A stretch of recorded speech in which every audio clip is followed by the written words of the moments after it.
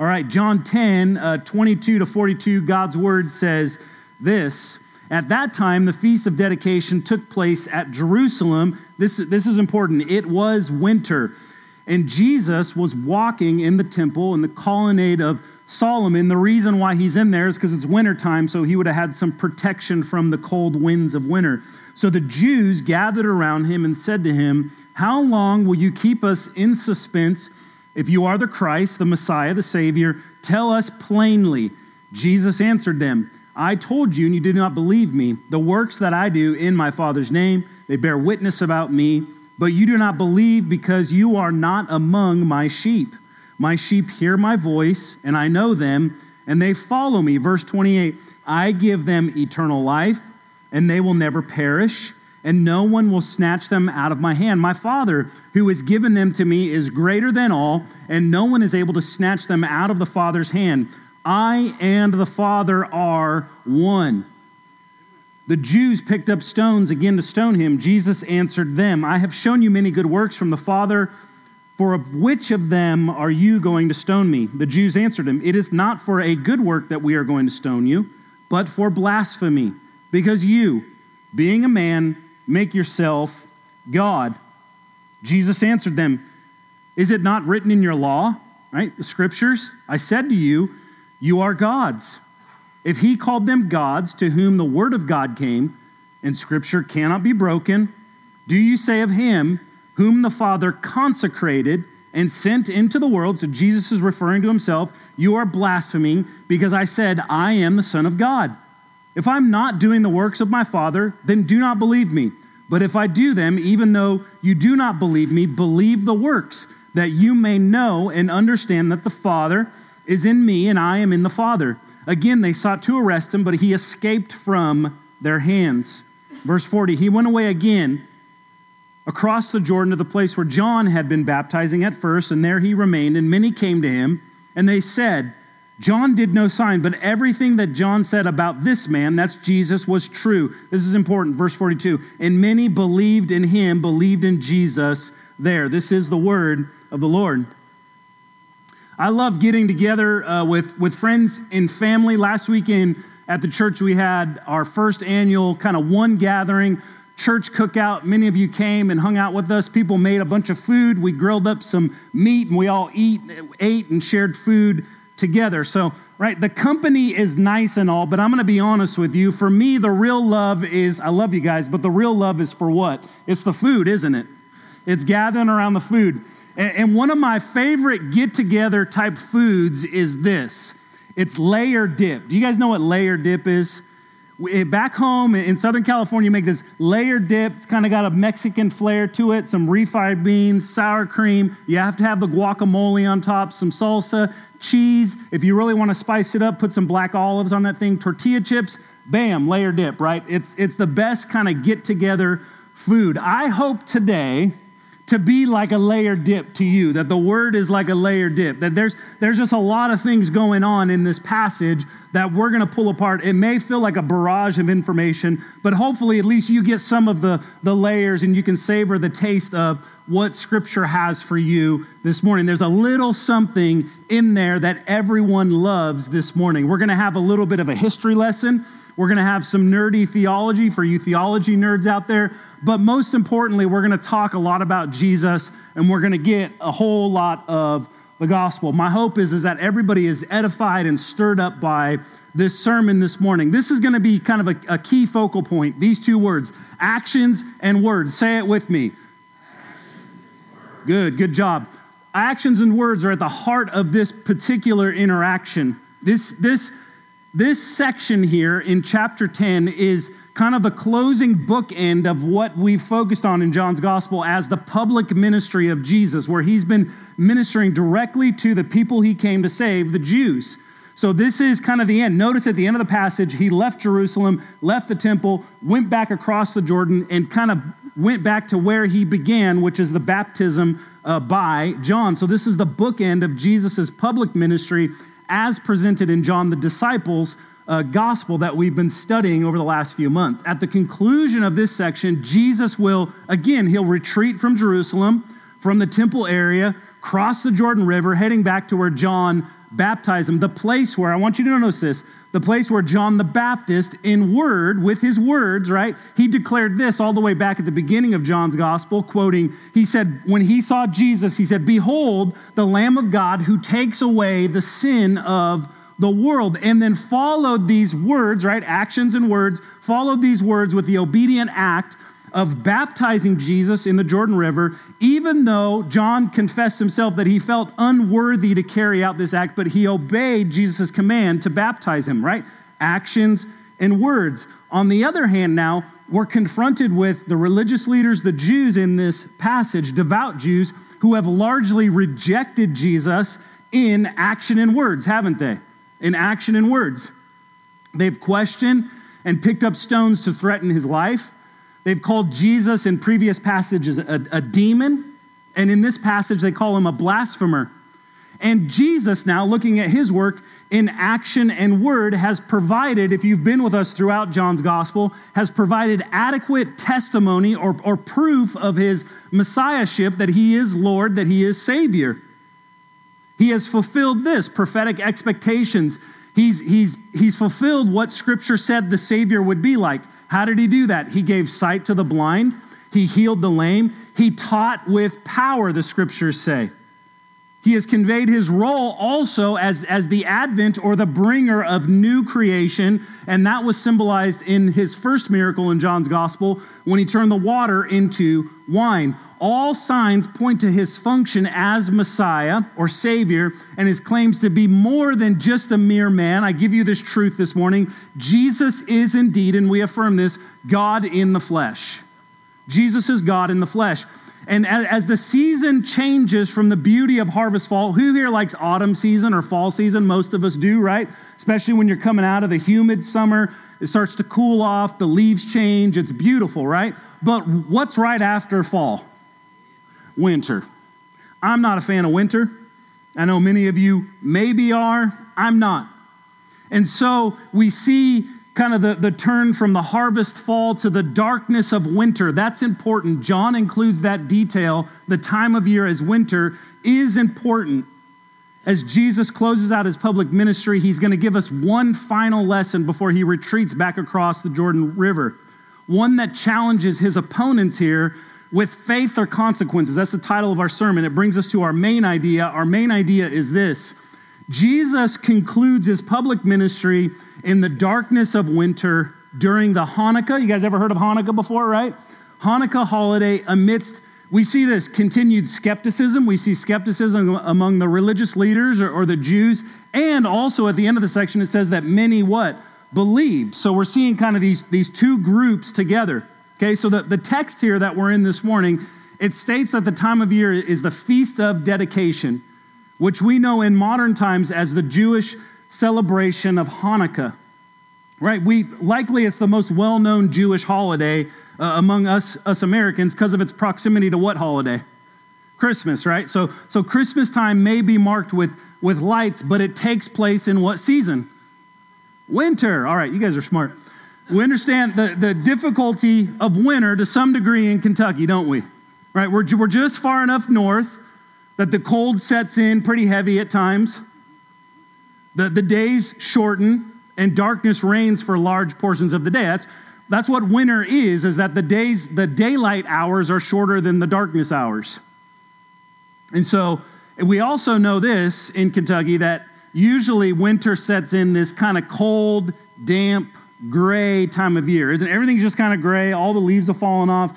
It's not as beautiful as it is in the spring and summer and autumn here. And so you have this kind of just dark time period from December to February. And we get the picture of darkness setting in. I want you to get this picture as Jesus prepares to depart Jerusalem for the final time before his inevitable trial. You see the light of the world leaving Jerusalem, going across the Jordan. Darkness is setting in. We'll look at verses 22, 23, and then skip down to 40 to 42. We're going to kind of see both pictures here. At that time, the Feast of Dedication took place at Jerusalem. It was winter, and Jesus was walking in the temple in the colonnade of Solomon. Okay, now skipping to the end. He went away again across the Jordan to the place where John had been baptizing at first. There he remained, and many came to him, and they said, John did no sign, but everything that John said about this man, that's Jesus, was true, and many believed in him there. So we're seeing two responses. We're going to get into two responses towards Jesus and his ministry. But first, okay, I told you it's like a layer dip. We got to do some nerdy stuff first, okay? So here's who here are history buffs? Who here likes history? I know I got a few of you out in the crowd that like history. So here's some quick history from extra biblical sources, because I think it's going to help us to understand the meaning of this passage as the Feast of Dedication, noted here, came about in the intertestamental period of Jewish history. What is the intertestamental period? It's the time that goes between the Old Testament and the New Testament, a few hundred years. We call that the intertestamental period of Jewish history.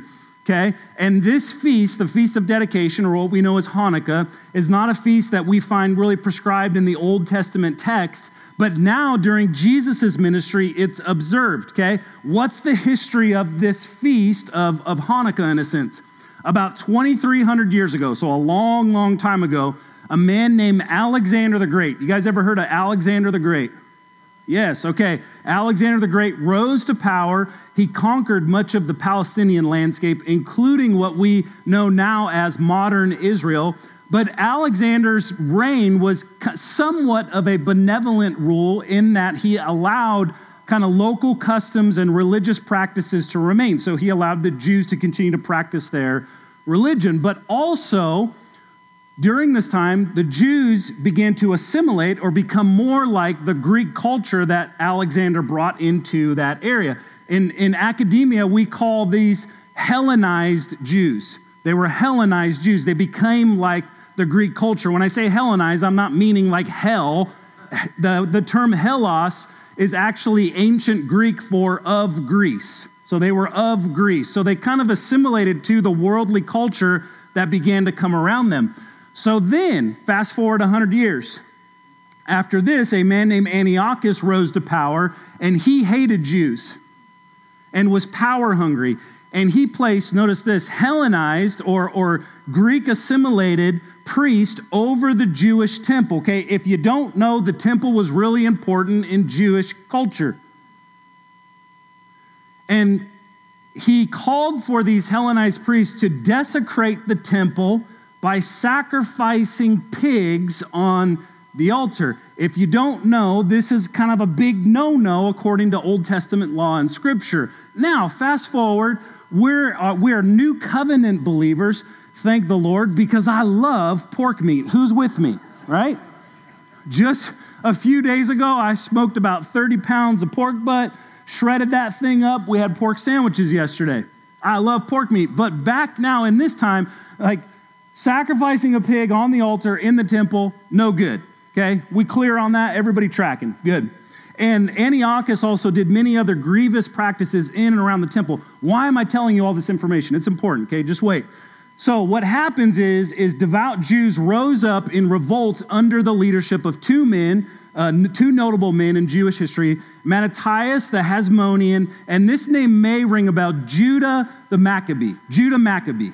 Okay, and they led what's called the Maccabean Revolt, driving out the well-armed Syrian soldiers. It was a miracle, basically, that they were able to do this, and they took back control of the temple, rededicating it in what time of year, right? The dead of winter, and the Lord worked a miracle in that time when they found only one jar of consecrated oil to keep the menorah burning. That's the importance of light during the Hanukkah festival.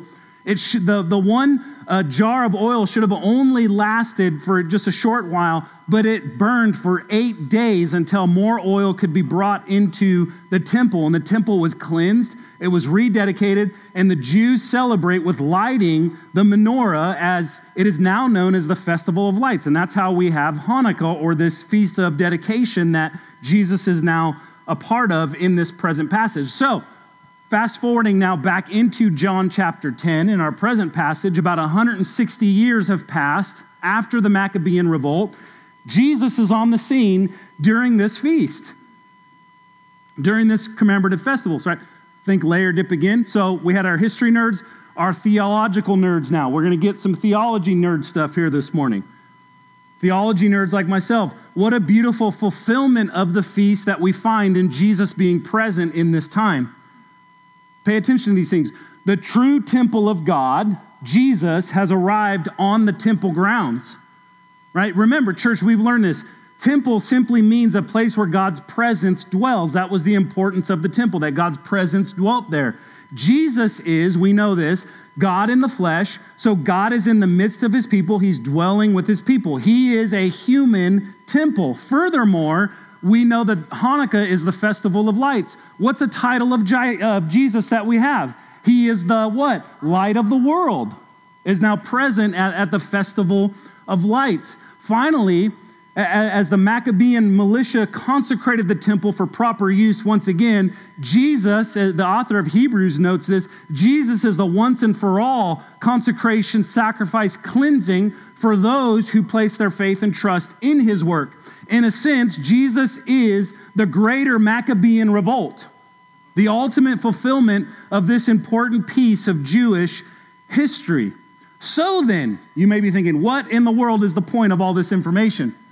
What can we learn from this section, right? Getting into the passage as John has, see, the reason why I give you all that information is John has written his gospel in a way that these points are important to us in our understanding and interpretation of what he is teaching us in this section of Scripture. John has purposefully shared with us this bookend, again, in Jesus' ministry, placed during the Festival of Lights and consecration. We find this, and we got 3 points this morning. Consequences, both negative and positive, in our present life that have eternal effects, everlasting effects. So the first consequence is this. We see the consequence of skepticism.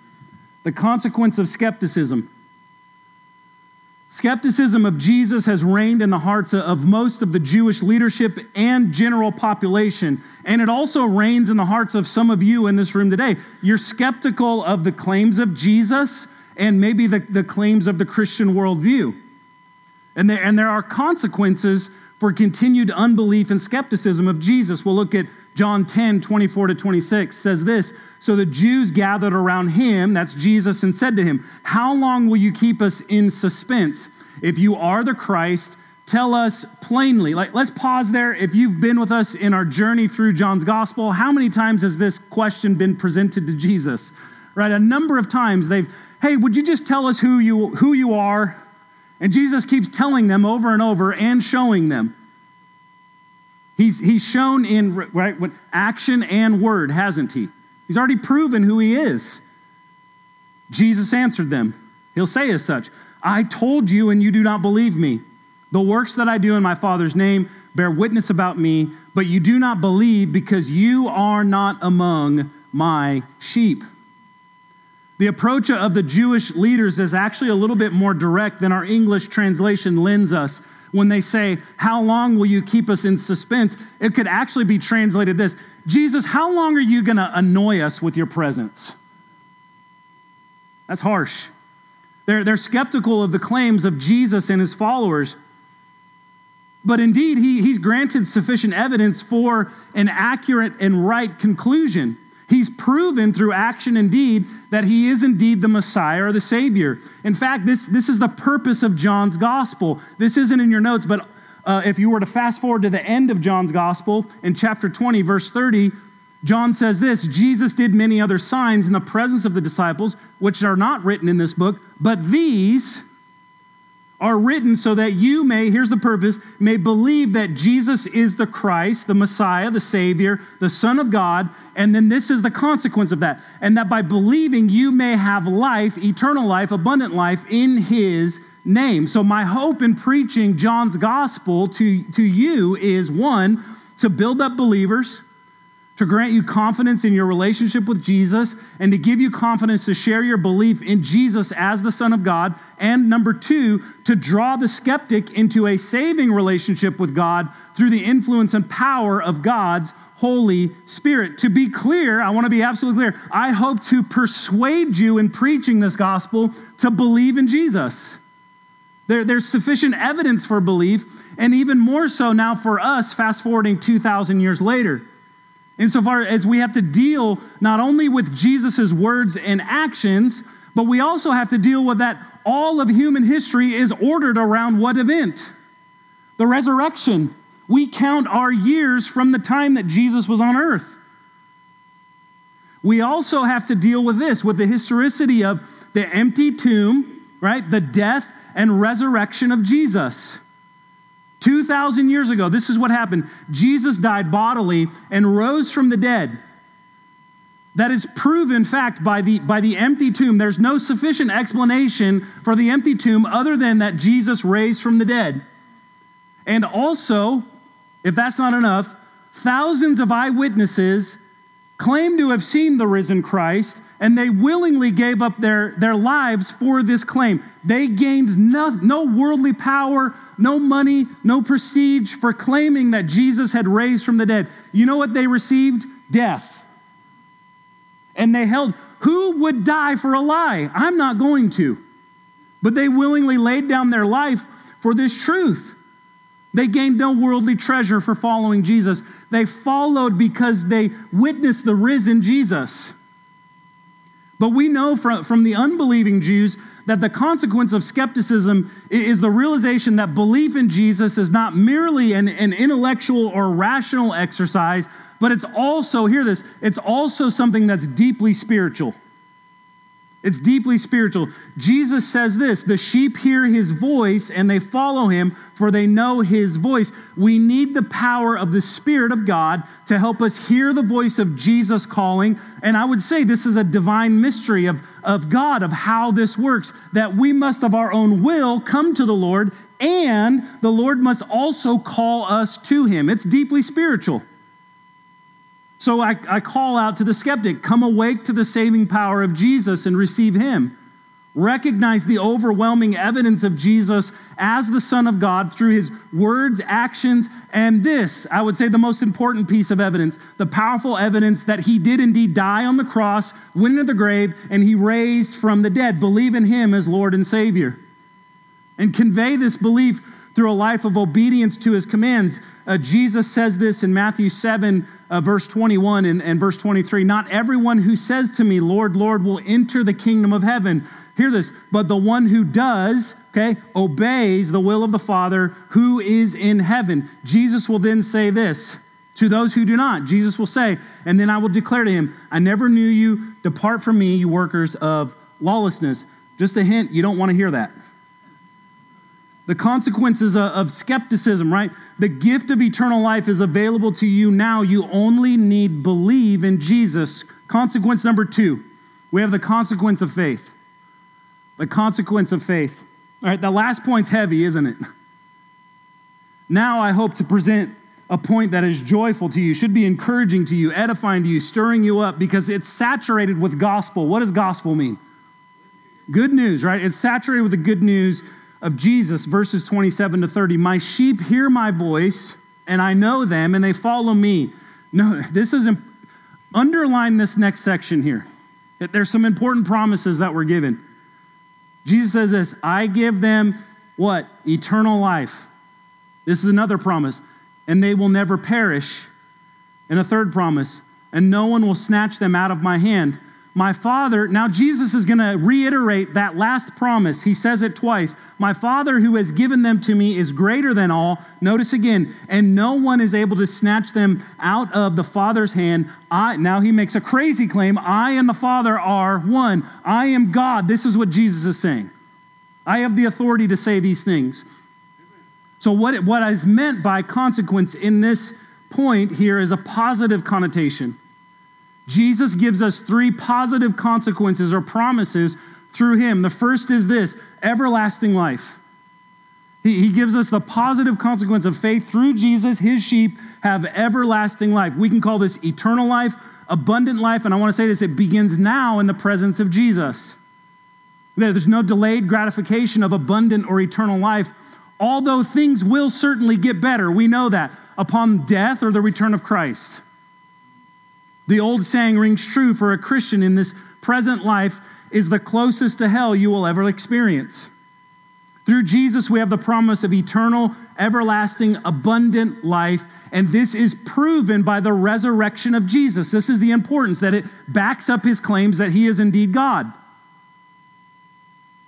And he now currently in this time is enjoying full glorification, a perfected body that is not marred by the fallen effects of this present creation. Anybody wake up this morning and they're a little bit achy, bones cracking? Through Christ, your body will be glorified.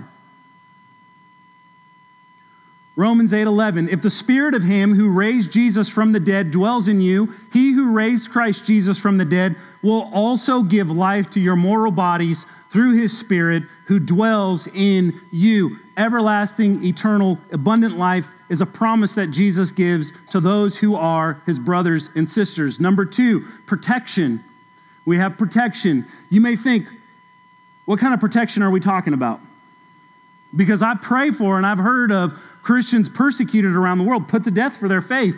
How are we protected? When I say protection, I mean 2 things. Number 1, we have protection against anything that is outside the will of God. Okay? Let me put this plainly to you. God's in control, God's in charge.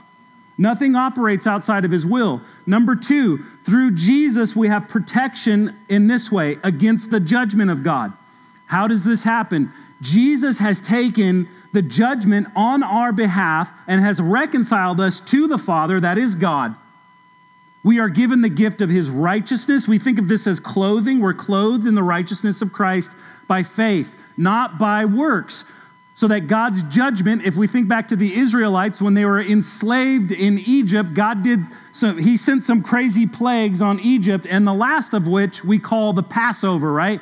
That God came through, and anybody that didn't have the blood of the lamb on their doorpost, their firstborn was taken from them. God's wrath was poured out in that place. If you were covered by the blood, God passed over you. We are in Christ covered by his blood, so that God's judgment passes over the Christ follower.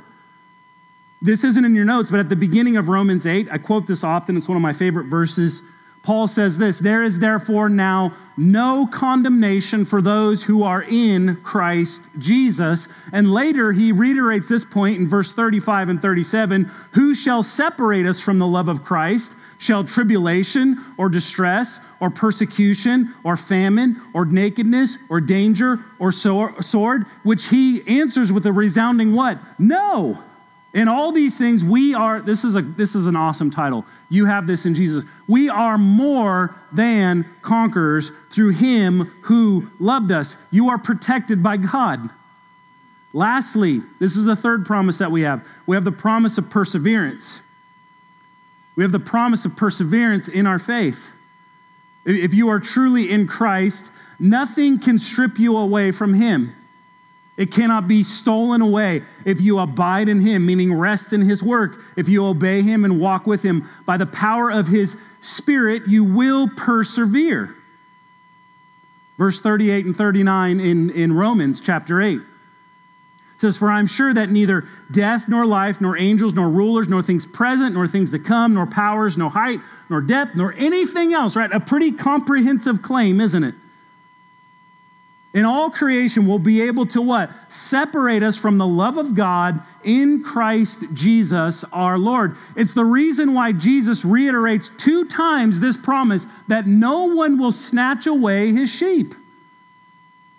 That you will persevere in the faith if you are truly in Christ. Which brings us to our third consequence. We see the consequence of Jesus' claims. Consequence of Jesus' claims. Now, I need some buy-in from all of you out there, okay? We've been going a little bit. This last section gets a little bit complicated, okay? I coach boys soccer right now. At halftime, they're all crazy when they come off the field, and I look at them and I do the, hey, focus, okay? So can you guys focus with me on this last section here? Focus on this last section of Scripture here and follow along. I'm going to pause and kind of try to explain what's going on. So the Jews picked up stones again to stone him. Jesus answered them, I have shown you many good works from the Father. For which of them are you going to stone me? So Jesus is kind of laying a challenge out there, isn't he? The Jews answered him, it is not for a good work that we are going to stone you, but for blasphemy, that he calls himself God. because you, being a man, right? They don't get it. They don't understand who Jesus is. Make yourself God. Jesus answered them, is it not written in your law? Now, in your Bibles, if you have a reference Bible, you'll notice this next section that Jesus himself is going to quote Old Testament scripture. He's quoting from Psalm 82. And he says this. I'm going to explain the context in just a second. He says, I said you are gods. This is quoting Psalm 82. Now Jesus is going to start explaining. If he called them gods to whom the word of God, the Bible, came, then he throws this in there. And scripture cannot be broken. So calling a timeout, right? I can't call a timeout in a soccer game, so it's a football game now. Timeout. I'm going to give this one to you for free. It has nothing to do with our sermon this morning. But Jesus says here, and scripture cannot be broken. That's important. Jesus here is upholding the authority of the Word of God and the continuity of it, that it can't be broken. It doesn't contradict itself. Okay, back into the passage. Time in, right? Moving on. Do you say of him whom the Father... So now Jesus is talking about himself. Do you say of him, of me, whom the Father consecrated? Consecrated means set apart and sent into the world... Quote, you are blaspheming because I said I am the Son of God. So I'm going to pause. This can get a bit confusing. I'm going to explain. In the context now of Psalm 82, what in the world is going on? The psalm addresses the unjust judges, kings, prophets, and priests of Israel that were taking advantage of weak people. It's supposed to be a psalm to encourage weak people to be built up. And in that section of scripture, the unjust judges, kings, prophets, and priests are called gods. Notice it's lowercase, little g gods. And Jesus is claiming here, basically, I'll put it in modern speech, why are you so bent out of shape if the true Son of God, proven by actions and words, calls himself the Son of God when scripture called the unjust judges, kings, and priests little g gods?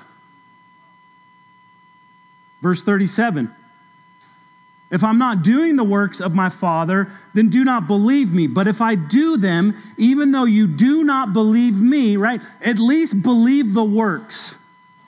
That you may know, this is the purpose, that you may know and understand that the Father is in me and I am in the Father. That the works will lead you to belief in Jesus.